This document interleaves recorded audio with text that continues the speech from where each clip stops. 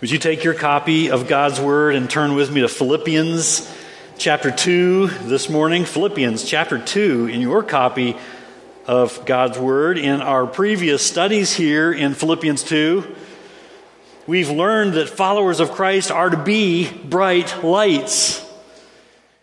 Lights that shine in the darkness of the world around them, and they do so by not, oh boy, we've heard this, haven't we? By not grumbling and disputing, and by working out their own salvation. That is, Christians are to live out their faith. And the only way they are able to live this way is because people who have trusted in Christ as Lord and Savior have God working in them.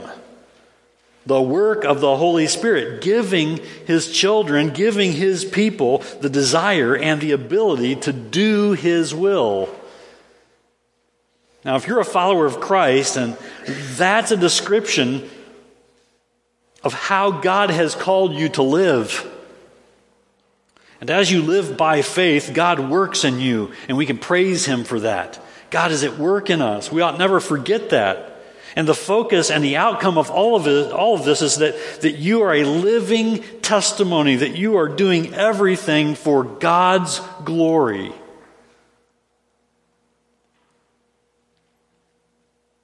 As we continue here with the conclusion of Philippians chapter 2, we arrive at Paul's third real-life example of what it means to do everything for God's glory. His third real-life example of what it looks like to live for Christ. It's seen in the life and the service of a man named Epaphroditus. We find him in the last few verses of Philippians chapter 2. And what we find is a person who was more concerned with how much he could give rather than being concerned with how much he could get. This man was a living example of sacrificial service, and may he be an example to us all. In fact, God put him here in the Word so that he would be. In fact, the name Epaphroditus actually means lovely or charming. And as we're going to see here, as we read in Philippians chapter 2, beginning at verse 25, we're going to see how well he lived up to his name. Let's take note this morning. So follow along in your copy of God's Word as I read from the English Standard Version. Beginning at verse 25, I'll read through verse 30. Paul writes, I have thought it necessary to send to you Epaphroditus, my brother and fellow worker and fellow soldier, and your messenger and minister to my need. For he has been longing for you all and has been distressed because you heard that he was ill. Indeed, he was ill, near to death.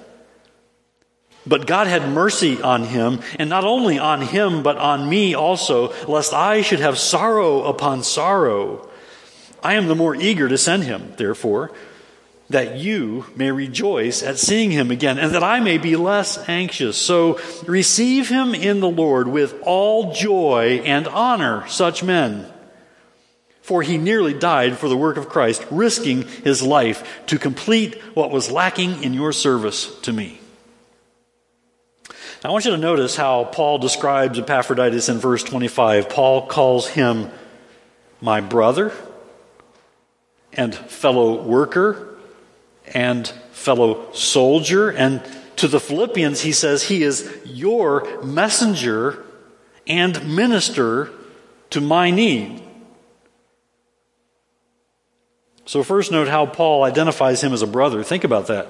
He calls him a brother. He and Epaphroditus were spiritual brothers. They both had trusted in Christ. They both were serving the Lord Jesus Christ. So God was their spiritual father, and they were brothers in the Lord. And by saying he is, think about it, he says he is my brother. By saying that he is my brother, it's clear that there's a strong bond between them. And because of their bond, founded on their relationship with Christ, they could enjoy something all believers can enjoy, that is, sweet fellowship. That kind of sweet fellowship is something that we should be pursuing. We've seen that here already in chapter 2. We've been reminded of this already, that we ought to be pursuing this kind of sweet fellowship that's ours in the Lord Jesus Christ, because we have trusted in Christ. If you have put your faith in Christ, you have brothers and sisters who have also trusted in Christ. They are children of God. And you are brothers and sisters in Christ. And because of that common bond in Jesus Christ, there's this wonderful potential for sweet fellowship.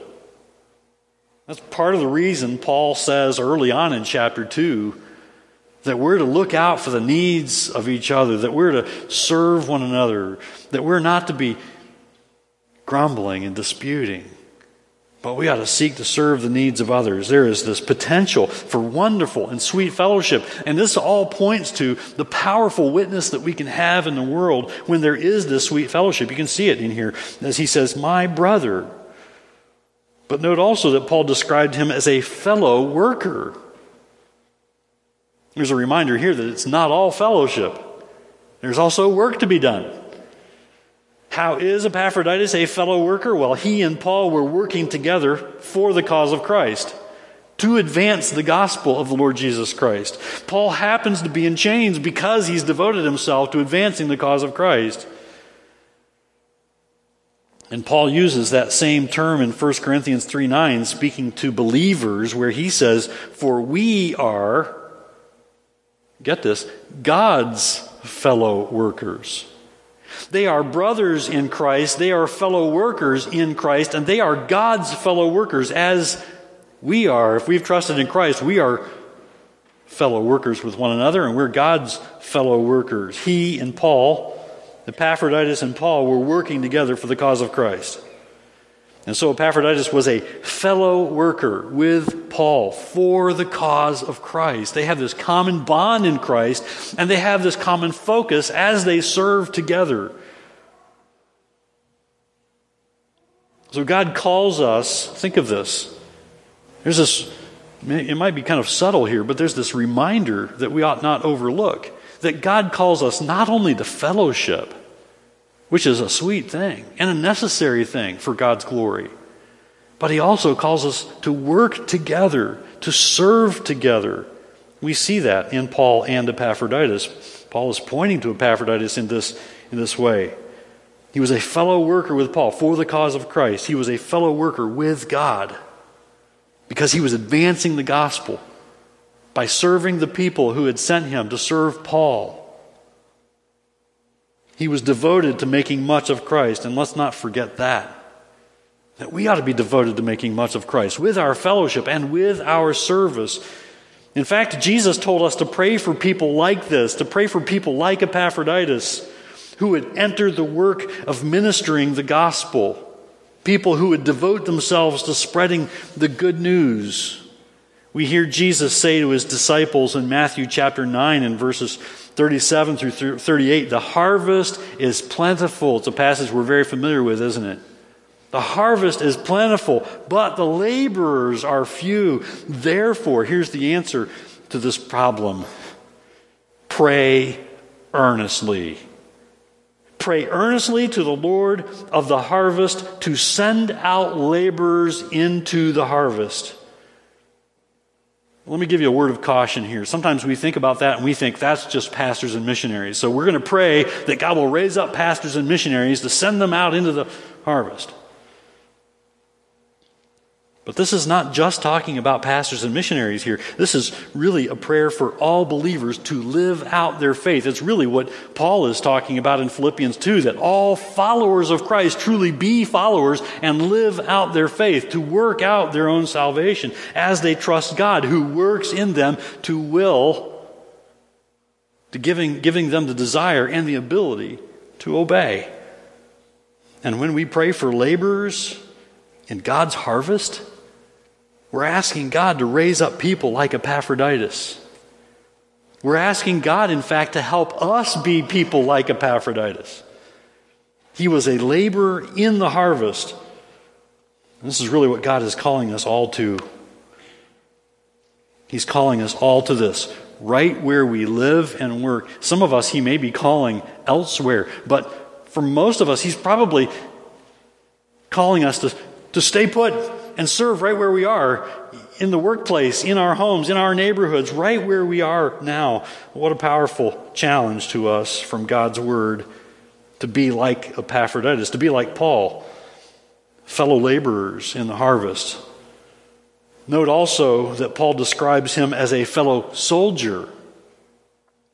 Now, why the soldier language? Well, because they were engaged in spiritual battle. God's Word reminds us that we, followers of Christ, are all engaged in spiritual conflict. And Epaphroditus was willing to face the kinds of dangers that came along with standing firm in Christ, standing alongside his brothers and sisters in Christ. Obviously, for Paul, the danger was physical, in not only spiritual, but he was in chains, and he didn't know whether he was facing death or freedom. But he knew that no matter what, he was free in Christ. And that even death would free him to rejoice in Christ for all eternity. And so Epaphroditus comes along to minister to Paul, even as Paul is in chains. And Epaphroditus himself is taking a risk here, but he is willing to take this risk for the cause of Christ, to stand firm in the faith of the gospel. And he was also willing to do the serious work of spiritual warfare, the spiritual battle that comes into the life of every believer. Again, all believers are called to live like this. In fact, God's Word teaches us to have what we need is something like a wartime mentality. Not that we take up arms against everyone around us, but we take up arms with the Word of truth, with the Word of God, to take up arms against the devil, against the deceiver. That we equip ourselves for spiritual warfare, that we not take this lightly. That we guard our hearts and souls and minds, and we guard our families, and we guard God's church in the midst of spiritual conflict. Again, all believers are called to live like that, being willing to take up the spiritual battle that all followers of Christ are involved in. Listen to Ephesians 6:12. We're reminded of this there. For we do not wrestle against flesh and blood, but against the rulers, against the authorities, against the cosmic powers over this present darkness, against the spiritual forces of evil in the heavenly places. We have a common enemy, but it is not other people. And it's not people in this world. It's the devil. Every believer is in the fight of their lives against the schemes of the devil. And so verse 13 says in Ephesians 6, take up the whole armor of God. Therefore, take up the whole armor of God. Do not take lightly the armor that God makes available to you as His children, that you may be able to withstand in the evil day, and having done all, to stand firm. By the way, that is a good parallel passage to the truths that we learned back in verses 12 and 13 here in Philippians 2. That we are to live out our faith as God works in us.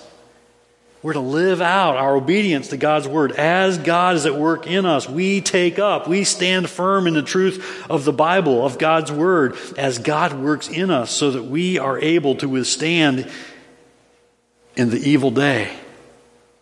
When we're surrounded by evil, we need the armor of God, and we need to take it up and stand firm with it. And so in these first three descriptive titles, Paul uses for Epaphroditus, brother, fellow worker, fellow soldier. There are powerful reminders here. There's also real maturity and faithfulness that's shown in these examples. In fact, Warren Wiersbe says of Epaphroditus, he was balanced also. He was balanced. This is the same kind of maturity and faithfulness and balance that we're being called to here by God's Word. This is why this is here, to instruct us, encourage us, strengthen us for real balance in the Christian life. As Wiersbe says, balance is important in the Christian life. Some people emphasize fellowship so much that they forget the furtherance of the gospel. Others are so involved in defending the faith of the gospel that they neglect building fellowship with other believers.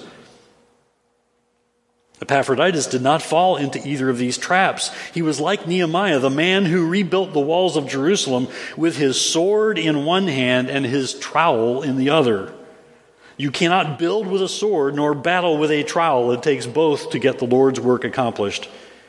He goes on to say, Dr. H.A. Ironside used to tell about a group of believers who thought only of fellowship.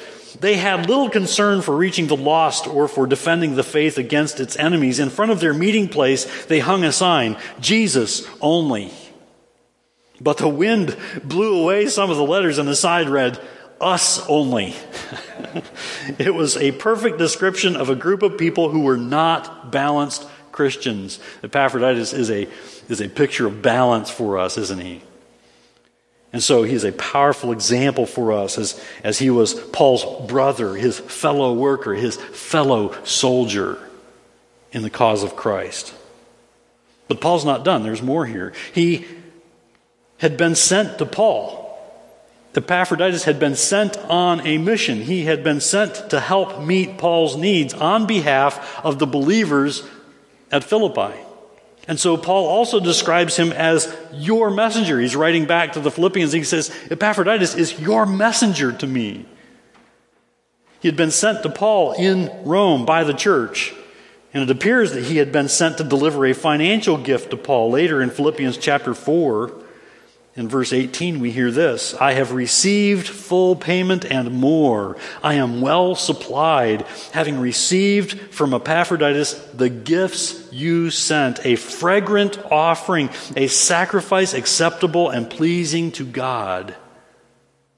There's a little encouragement there about our own giving. Those things should be fragrant offerings. We are to give willingly and cheerfully. Those are fragrant offerings and sacrifice acceptable, pleasing to God. That's what the believers at Philippi had done. They had put in Epaphroditus' hands these gifts for Paul, these things that he needed, and sent them on the way with Epaphroditus. And so he was a messenger on behalf of these people, on behalf of these believers. But he was also, note it, look at it, he was a minister. He was a minister to Paul on their account. He was there to help take care of Paul's needs. So it's clear that Epaphroditus was far more concerned. Remember this, and let this be an example to you. Epaphroditus was far more concerned with how much he could give than with how much he could get. He was more concerned with giving than with gathering for himself. I think these descriptive terms that Paul uses for him make it clear that that's true. Brother, fellow worker, fellow soldier, messenger, minister. We could sum it up with one word: faithful. Epaphroditus was a faithful servant of God. He was serving the Lord. He was faithful in his service. And as he served Paul, he honored God with his life. And that's something for us all to live up to. That's a challenge to us, isn't it? It's instruction from God's Word today, encouraging us, challenging us to live like this. Here's another example that God has given us in His Word through Paul's pen. Something that we have to live by. Something that we have to model our lives after. That's something for us all to live up to so that we might glorify God with our lives, with the way that we live our lives, with the way that we speak with one another and those in the world, with the way that we do business in the world in which we live, with the way that we, if we're students, the way that we do our schoolwork and we attend our classes and we spend time with our fellow students. How important for us to model our lives after these godly examples from God's Word. I also think that this had to be an incredible encouragement to Paul. What an encouraging thing for Paul to have a man like Epaphroditus who came along to serve, to be the messenger for these people from Philippi, these believers. And yet, Paul was sending him back. You see it here? He's sending him back. He's putting this letter in his hand and he's sending him back where he came from. Now, why would Paul send such a faithful servant back home? We see the reasons for his return in verses 26 through 28. The first reason for his return is given in verse 26. Look at it again. And it's centered around the fact that he cares for these people. He's concerned for these believers who had sent him. Look at verse 26 again. For he has been longing for you all and has been distressed because you heard that he was ill. Now his distress is over the fact that they had heard about his sickness. And Paul, by returning him, could set their minds at ease. And his longing to see them shows not only his love and concern for them, but also how much he missed their fellowship. Epaphroditus missed these dear brothers and sisters in Christ. Yes, they had sent him on a mission, but he was still concerned about them. And that's instructive for our own fellowship here in God's church. We ought to be seeking to have such unity, such fellowship with one another, serving so faithfully alongside one another in God's church. We ought to be seeking to have such joy in fellowship and service together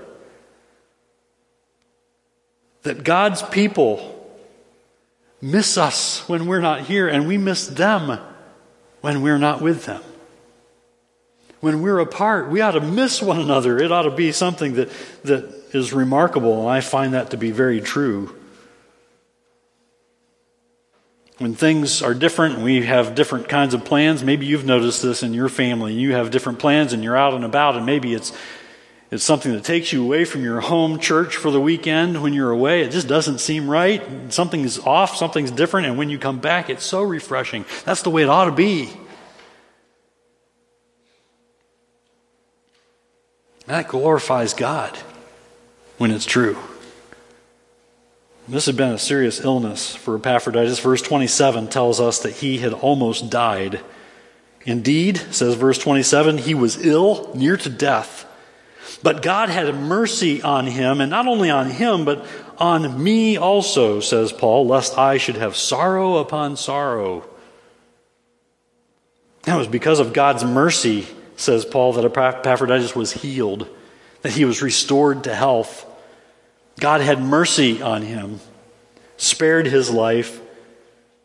And what Paul sees is that God had also had mercy on him. God had mercy on Paul by sparing Epaphroditus. And then in verse 28, we see a second reason for his return. Paul says, I am the more eager to send him, therefore, that you may rejoice at seeing him again. You see, Paul knows that the Philippian believers will be happy to see this faithful servant again, and they will rejoice to see his health restored. They will rejoice to know that he is okay. But there's a third reason. Seen in verse 28 for his return, Paul says it's so that he may be less anxious. So that Paul may be less anxious. Paul was concerned not only for Epaphroditus, but also for these Philippian believers. That's why he's writing them. He's concerned about their spiritual welfare. He is instructing them with these wonderful truths that God has inspired him to write and send to these believers. And he's concerned for their welfare, and he's concerned because they were concerned for Epaphroditus when they heard that he was not well. Paul was concerned for Epaphroditus. He was concerned for these Philippian believers. And by returning him to them, it would be a relief to him. It would be a weight of concern lifted from his shoulders. Having Epaphroditus return meant that there would be another faithful servant caring for the needs of these believers at Philippi, and that was a relief to Paul. Again, not only is there an example in the life of Epaphroditus for us, but in Paul's actions there's an example here for us. Paul, again, more caring and more deeply concerned for the needs of others than his own. Paul cared deeply about their welfare, and so he was eager to send Epaphroditus back home so that they would be comforted, so that they would be encouraged, and so that he would be at ease. He would be put at ease for them. In fact, I think there's a good example here of how looking to the interests of others often meets our own needs. We don't look at it this way sometimes. We think about meeting the needs of others. Hello, spider. He's all over my notes here. We think about meeting the needs of others from somewhere. We think about meeting the needs of others. We never think about those needs being met, actually meeting our own needs. Paul was concerned for the believers at Philippi, and yet, as he served them by sending Epaphroditus back, he was relieved. His own needs were met. Paul was looking out for the interests of others here, and in the end, it was in his best interest as well, since he would be less anxious or less concerned about the needs of these believers. So after making clear the reasons for returning Epaphroditus, Paul goes on to instruct the Philippians on how they should receive him. In verse 29, Paul says that they should receive him in the Lord with all joy. Now, how's that? How do they receive him in the Lord with all joy? In other words, they were not to be sad that he needed to return. I think that was a risk. They sent him on a mission. They were to be glad for his return. They were to receive him with joy. They were to give him a hearty welcome home. And note that verse 29 also says that they were to honor such men.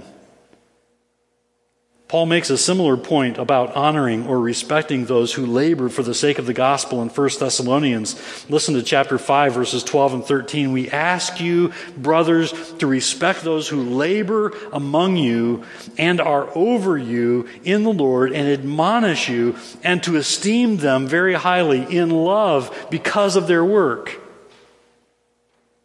So there's a good reminder here, teaching us to honor, to respect, to esteem those who are faithful servants of the gospel. And we do that not only with our words, but with our actions by providing to meet the needs of those who serve to advance the cause of Christ. In fact, the believers at Philippi were doing that for Paul by sending Epaphroditus with their gifts. They had done that for Paul by sending Epaphroditus to serve the needs of Paul. And in return, Paul is saying, now serve the needs of Epaphroditus. Welcome him back. And we can see here that Paul wants to be clear that Epaphroditus is worthy of their esteem, worthy of their honor. Because of his return, the Philippian believers might have been tempted to say, what in the world? Why are you back already? We sent you on a mission. What's wrong with you? How could you fail us? That's something for us to be on guard against. It's so easy to be critical of others. And so Paul makes it very clear in verse 30 that Epaphroditus had given his all. Look at verse 30 again. He was worthy of their honor. He had given his all, for he nearly died for the work of Christ, risking his life to complete what was lacking in your service to me. Epaphroditus had served faithfully. Paul wanted to make sure they understood that. They didn't think that he had shortchanged them in his service. No, he had served faithfully, so faithfully that he had risked his own life for the sake of the gospel. Such was the sacrificial service of Epaphroditus. He came close to death, even risking his life to serve the Lord by ministering to Paul, being sent as a messenger and minister by the Philippian believers. And he was worthy, says Paul, he was worthy of their honor and respect because he had gone to do what they could not. And we see here at the end of Philippians 2 a worthy example, do we not? Do we see here a worthy example that we should follow? God, hear this. As we read the scriptures, this isn't just some side note that Paul dropped in, oh, and by the way, about Epaphroditus. Don't be too hard on him. This is not that. This is something for us to behold and pay attention to and to learn from. God is calling us to serve him like these faithful examples that he has shown us in his word, Paul and Timothy and Epaphroditus. That we might shine as bright lights in this world for God's glory, making much of Christ, that others might turn to him in faith and be saved because of our faithfulness to God. Because they look to him and not to us, but they look to him because of us. And we ought to thank God for and follow the faithful examples seen in his word. God's word is filled with wonderful examples of Christ-likeness, of God-glorifying behavior that we ought to emulate and follow. Praise God for his word. It's why we ought to be readers of the Word.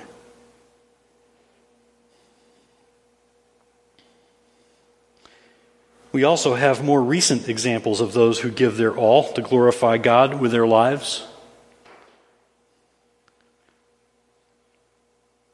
Such as this example from Voice of the Martyrs, as they write, on June 18th, 2004, in the Guizhou province of China, while in police custody, a healthy young 34-year-old Christian woman was beaten to death while being interrogated. The police report stated that she died as a result of a sudden disease. But during a break from interrogation, this young Chinese woman had told another prisoner that she had been kicked a lot, her shoes were torn off, and her hair was pulled out. When the family was allowed to see the body, they found much blood on her body and scars from beatings on her legs and neck. One policeman at the funeral home said that it was very obvious that she had been beaten to death. You might wonder what terrible crime this young Chinese woman had committed. The police report stated that she and her mother-in-law had been arrested the day before for suspected spreading of rumor and disturbing the social order, and had seriously disturbed the social order by distributing Christian literature to the masses in the market. Indeed, this young woman and her mother-in-law had been handing out Christian tracts and Bibles in the marketplace. For this serious crime, this young Chinese woman, a follower of Christ, was beaten to death. Many godly examples of faithfulness and service to Christ for God's glory have gone before us. Many people have served so faithfully through the years. Many people we even know ourselves personally who have served faithfully. Some of us have people that we can name and say, I have seen that person serve God faithfully, giving their lives to ministry for God's sake.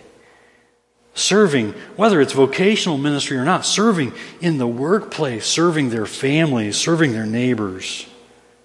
God has been good to give us examples of faithfulness to Him in His Word, and shame on us if we ignore them and overlook them and sidestep them.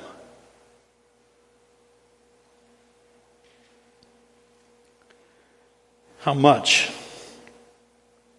of yourself are you willing to give for the cause of Christ? How much of yourself are you willing to give to make Him known? To help the world around you see Him, to help your coworkers, to help your neighbors, to help your children and your family members see Christ in you, at work in you, changing you day by day from the inside out. How much of yourself are you willing to give to God that He might be glorified? As you look at your life, are you devoted to being a faithful follower of Christ and fellow soldier for the cause of Christ? Are you willing to give Him your all? I think that's the challenge that we hear in Philippians 2. Are we willing to humble ourselves before God and say, I must give my life to you. I must give my all to you. You've done so much for me. I must give my all to serve you. How devoted are you? Have you devoted yourself to doing everything for God's glory? To holding yourself accountable to God's Word. That your conversation, that your speech might glorify God. That your attitude might glorify God. That your actions, that your work, even your recreation, that it might glorify God, that it might be pleasing to God. Have you devoted yourself to doing everything for God's glory so that you might make Him known? So that you might show the world the Jesus who saved you from your sins, Are you willing to make him known without complaining, without arguing, but shining as bright lights in the world, looking out not only for your own needs, but also the needs of others? May God help us, each one, be faithful to him until he returns or calls us home. Let that be our prayer.